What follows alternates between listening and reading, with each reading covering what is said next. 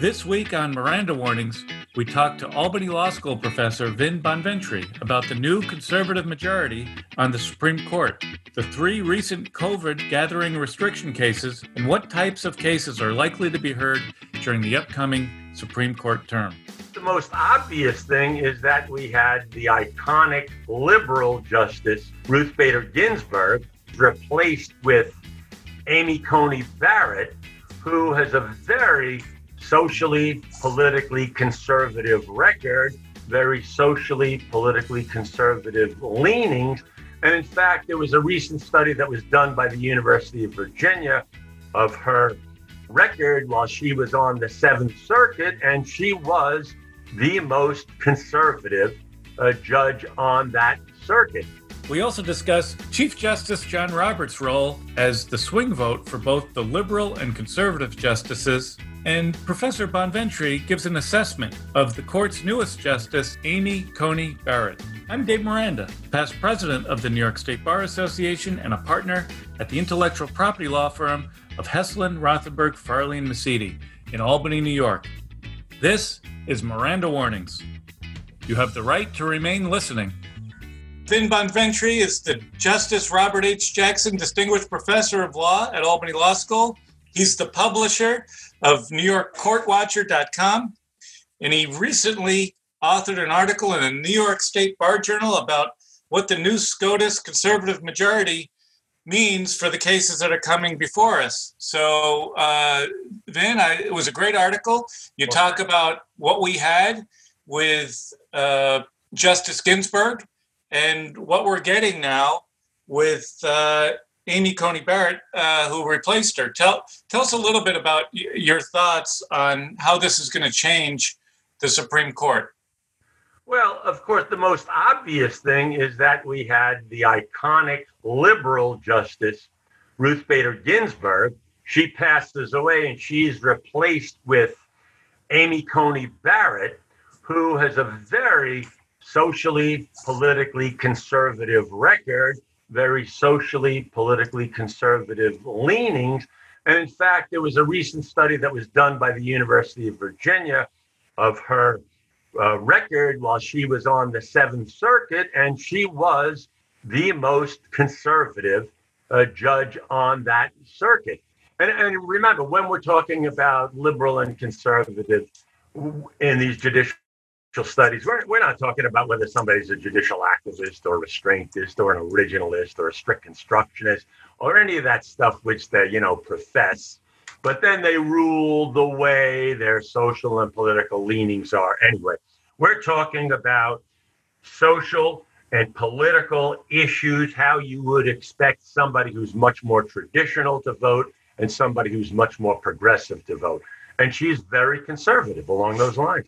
Yeah, I thought your article was really insightful and enlightening because when you talk about liberal or conservative, you say, these are just labels, but what they really are is a stream of tendency, which gives some coherence and direction to their overall records. And so you're not just saying they're liberal or conservative. You went out and looked and performed an empirical analysis of cases that would potentially be considered, political cases on a political spectrum.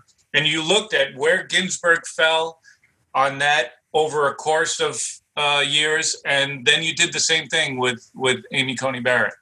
Right. Well, one of my favorite judges of all times, and just about everybody's favorite or one of their favorites, Benjamin Cardozo, in his Nature of the Judicial Process, he made it clear. Well, first of all, he was very, very candid. He was forthright. He was honest.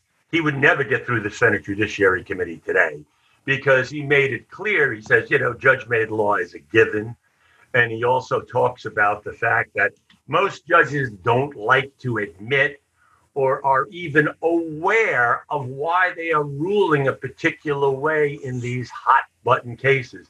He says, but it's because of their own values, how they view a free society, how they view the Constitution, how they view what is best for the social welfare. It says most judges don't like to talk about that. But what he said was, ultimately, if you study how a judge votes over a period of time, that you can determine, you could detect what motivates that judge, what that judge's political instincts are, political and social, economic, philosophical, religious values are. So that's what I've been doing. Herman Pritchett from the University of Chicago many years ago started doing that with the justices on the Supreme Court while FDR was president, and actually even before that. And that was pretty scandalous. He started looking at their votes and calling them liberals and conservatives. Oh, how could you say that? They're so disrespectful. Well, now that's pretty traditional judicial scholarship. And so that's what I did. I didn't break any new ground. I just applied this traditional judicial scholarship to Amy Coney Barrett. Yeah, so let's talk about that. So, you did a little bit in your article. You talked about Justice Ginsburg to see where we were. And, in looking at her recent decisions, at least she was almost 100% on the liberal side, right? Almost 100%. That's right. Over the years, especially the last decade or so, as the court was getting increasingly conservative, she became increasingly liberal. And you could see that in her opinions, many of which were dissents, where she showed how very upset she was by the direction of the court, that the court was taking. In fact, many of her dissents were rather apocalyptic. This is the end of this right, or this is the final dilution of this particular protection.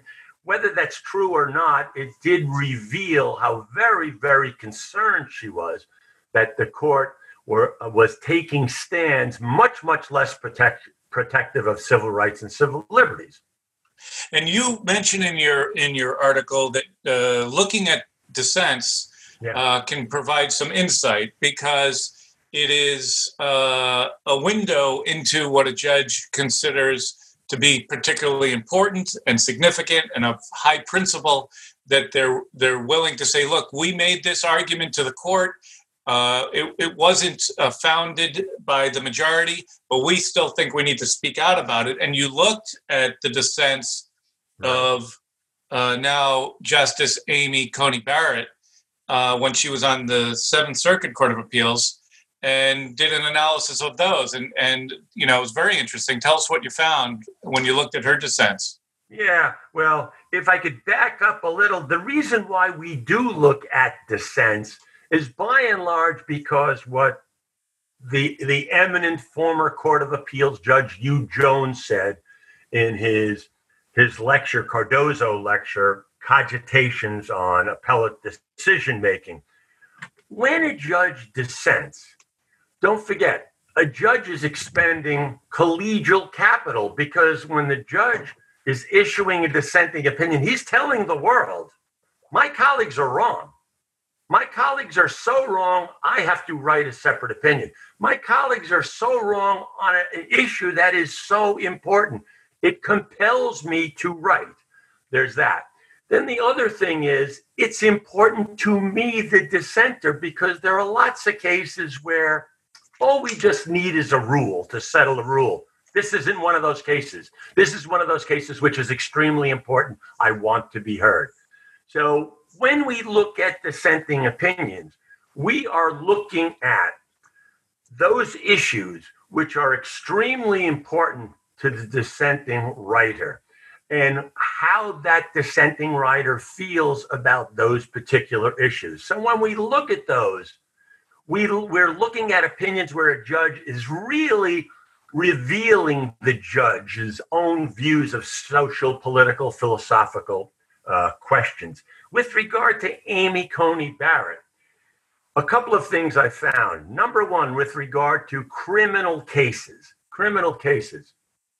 she was in her dissents always against the suspect, the defendant at trial, or the inmate. On the other hand, there was one exception. You said, but you just told me all of them. No, there was one exception. Right. And that had to do with a case involving gun rights. Gun rights of somebody who is a criminal felon, convicted criminal felon, who is now released, and under both federal laws and state laws, that formerly convicted criminal felon is not allowed to possess a firearm. On that case, all of a sudden, she was in favor of the felon. And she was saying that the Second Amendment rights ought to override any of the state and federal concerns about a convicted felon possessing a firearm. So I thought that was really interesting and very revealing. And of course, in abortion cases, she was part of dissents in 2 cases. And in both those cases, it was pretty clear she was against the right to choose. Immigration, there was one immigration case. She was in dissent, and she went on and on and on and on to support a Trump administration regulation, which was extraordinarily restrictive of the rights of immigration. So you get a sense for her, social political conservative. Right. And so now she's on the Supreme Court, perhaps in some small part because of that dissent she wrote on in the immigration case. Could be. It certainly, provided her with some notoriety. And now she's on the Supreme Court. There were a couple of cases, right, that came before the Supreme Court during the term in November. There's a trilogy of COVID-related cases that show, in my mind, how the court has changed just in a matter of months in such a dramatic fashion that I think is certainly worthy of talking about. Obviously, we have the states imposing restrictions on businesses and organizations, and including religious organizations. And we've had this trilogy of cases that took place, one from California, one from the other one was from Nevada, and then most recently involving New York. Let's talk about those cases, what they were like before Amy Coney Barrett came on the court, and what those 5-4 decisions were like. Yes, there was the case from California, which the court decided in May. There was a Nevada case, which the court decided in July. Both those cases, Ruth Bader Ginsburg was still alive, still a member of the court. Both those cases, the court went 5-4. For conservatives, siding with the churches against the pandemic restrictions. For liberals, for more secular liberals, they were on the side of the governors of California and Nevada in upholding the pandemic restrictions. So it's 4-4, and Chief Justice John Roberts sides with the liberals. And actually, in the California case, he writes a separate concurring opinion explaining why. And he's by and large responding to the dissenters who were saying, why do we have these restrictions on the churches, on church attendance, the limitations on church attendance, and requirements for social distancing, this, that, and the other. Chief Justice Roberts says, look, these kinds of policy considerations ought to be left up to the elected branches. What is necessary for the safety and the health of the citizens in those states? This is an extremely compelling reason to impose reasonable restrictions. Well, the interesting thing is, at least from the point of view of a geek like me, is that the conservatives who are always talking about judicial restraint and deferring to the states or the other branches of government, no, they voted to overrule what the states had done. Not only that, they had chosen to engage in, oh, Lord forbid, in policy judgments. And they engaged in the policy judgment that these pandemic restrictions upon the churches were not necessary. Of course, they never do that, David, right? But they did it in this case in dissent. Right. Come November. Of course, November. Chief Justice Roberts was the swing vote there, and his view was the court should not be second-guessing the state governments that are trying to protect their people in the time of a pandemic. He said, this is really serious stuff. We're not health experts, right? But the states, right, they have health experts, and they are issuing these restrictions on the basis of what they are being told by their safety experts. So we ought to allow them to do that. And not only that, he also went into, look, why there is a difference between congregating in church, where you pray, you sing, you're probably close together, you're in there for an hour, as opposed to, like your buddy Gorsuch was saying, well, you're protecting liquor stores more. And Chief Justice Roberts saying, look, you don't go into a liquor store and congregate and stay and sing and stay in there for an hour. Sometimes if they have like the free tastings, you might. You might, of course. So, but then comes November, right? And you have the case coming out of New York. Ruth Bader Ginsburg is gone. Amy Coney Barrett replaces her. 5-4 decision again.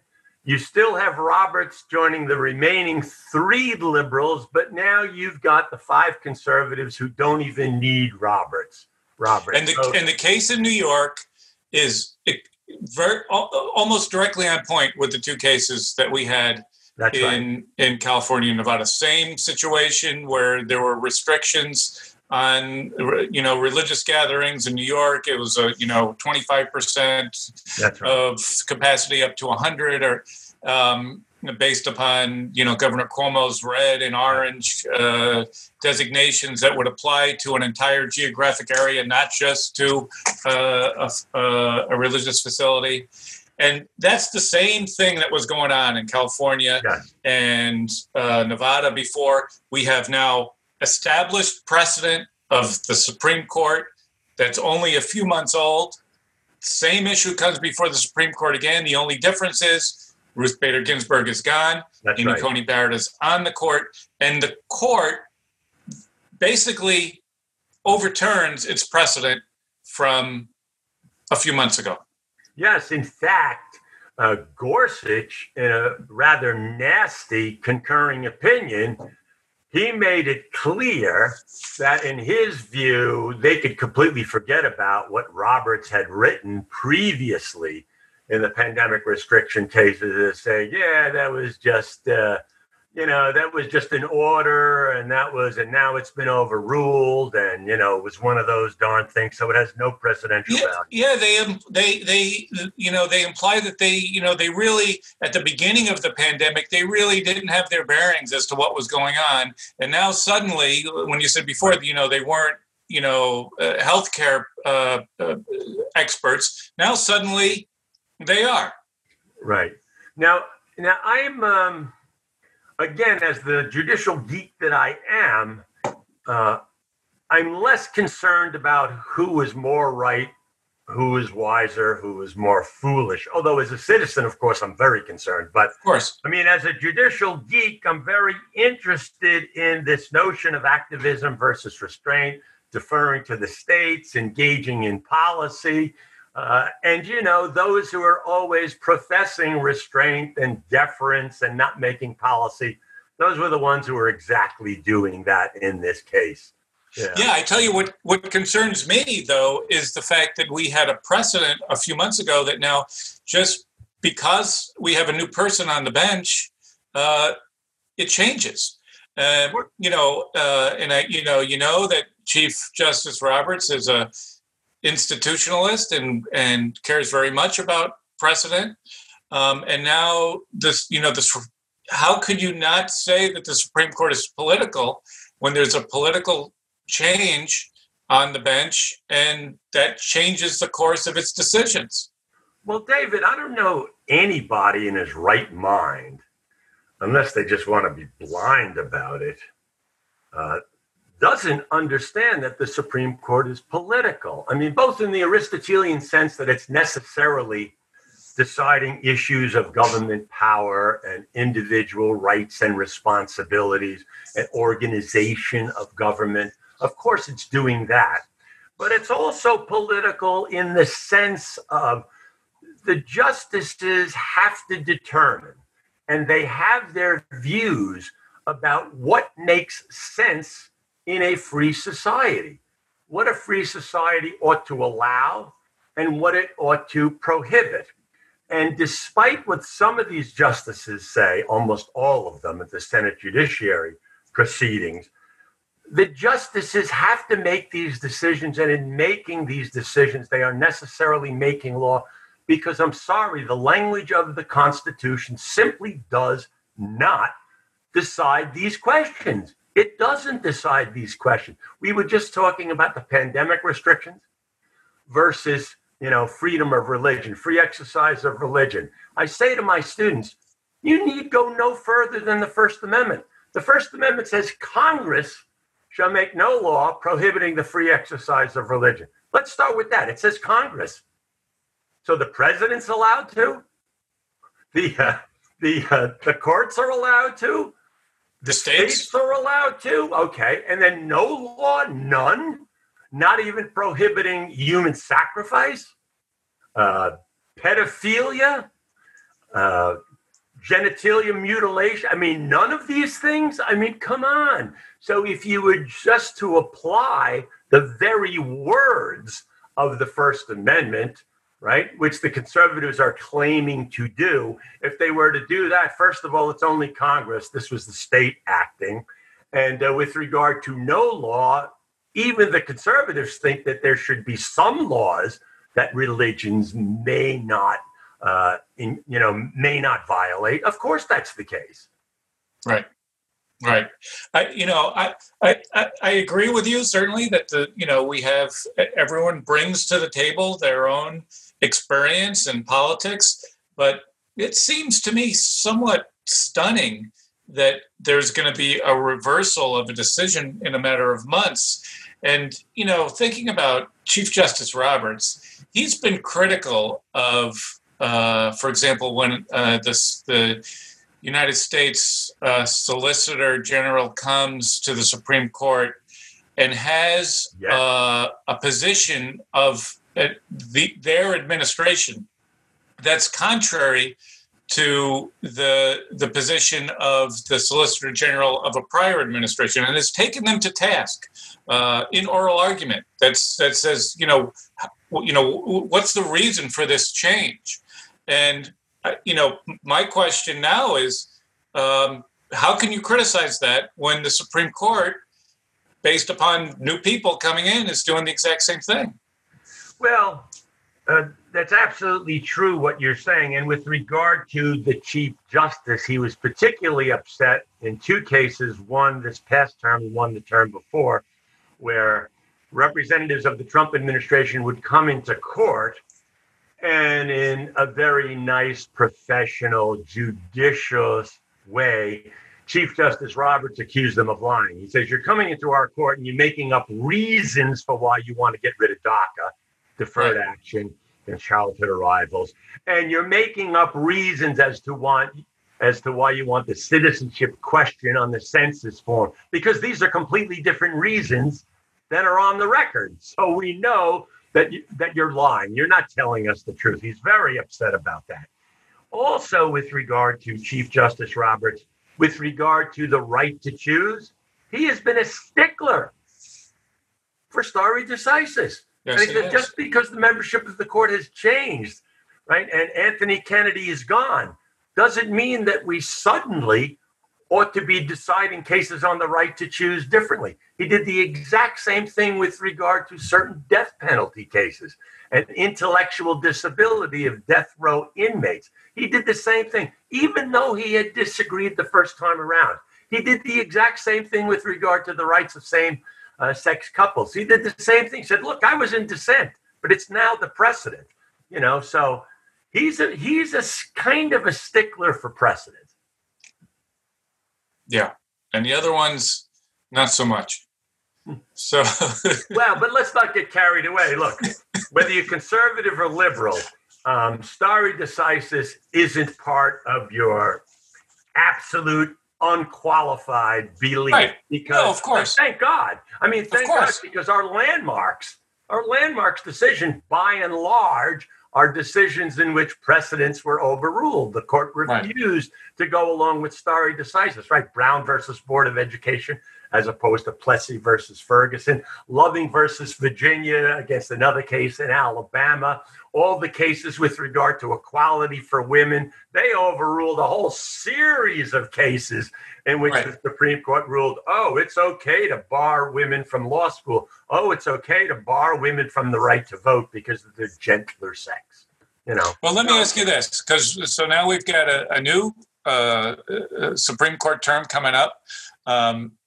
There seems to be certainly a willingness to reevaluate precedents. Under the new, what we have is essentially a 6-3 conservative majority. I mean, Chief Justice Roberts, as you indicated, has a great respect for precedent, but still, his leanings are on the conservative side. What can we expect to see? What kind of principles that we've come to understand can we expect to see perhaps overturned in the next term? Well, I think there are going to be gun restrictions that will likely be overturned by this new 5-member conservative majority, even without Roberts. There are several gun rights cases. One of them comes from New Jersey, and it looked as though they were going to be granted certiorari. I don't know if that has happened yet, but New Jersey has a limitation on the size of firearm magazines, and that's being challenged as a violation of the Second Amendment.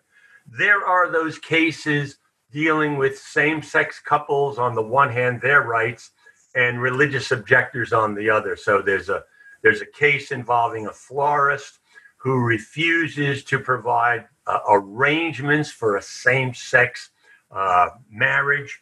And that one is going to pit, on the one hand, anti-discrimination laws of the state, but also Supreme Court precedents that you can't discriminate against same-sex couples. It's going to pit that against free exercise of religion.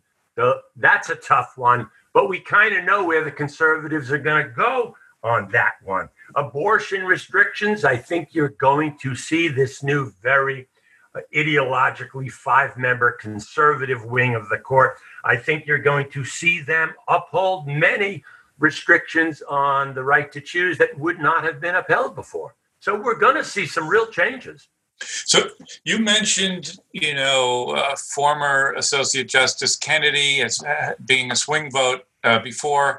When he left, Chief Justice Roberts kind of moved into that. Yes. Even though he is in the conservative side, he ended up being in the middle and really was a swing vote on many important political Supreme Court decisions.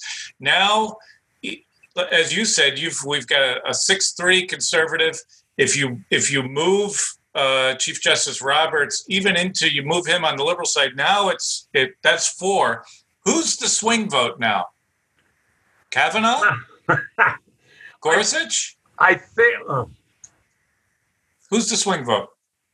I think Roberts still is the swing vote, and I'll tell you why. Because does he get 2 votes? Only if he gets 2 votes.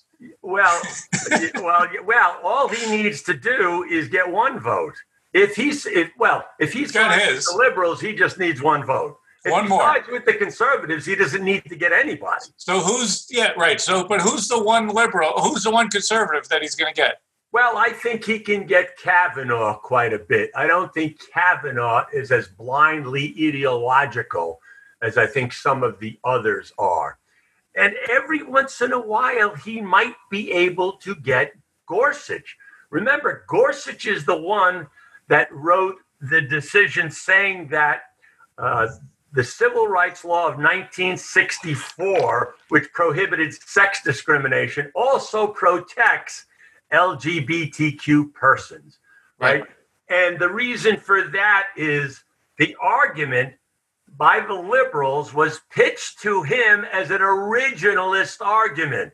Like it had to be, if you look at what sex discrimination meant back then in 1964, the original meaning certainly would encompass you keep your job if you're a man married to a woman, but you don't keep your job if you're a woman married to a woman. The only difference is sex, so it's sex discrimination. So they convinced Gorsuch, who in the past has not exactly been a friend of LGBTQ rights. They convince Gorsuch, and he writes the opinion for the court. So it's possible if you pitch the right argument to Gorsuch, you might be able to get him. Right. So always fascinating, always very interesting. I've got a question for you that only you can answer. Oh, boy. Oh, boy. So Dr. Fauci, Alicia Keys, John Bon Jovi, and your grandfather, Vincent Sabella, walk into a bar. All right. Why are the four of them together?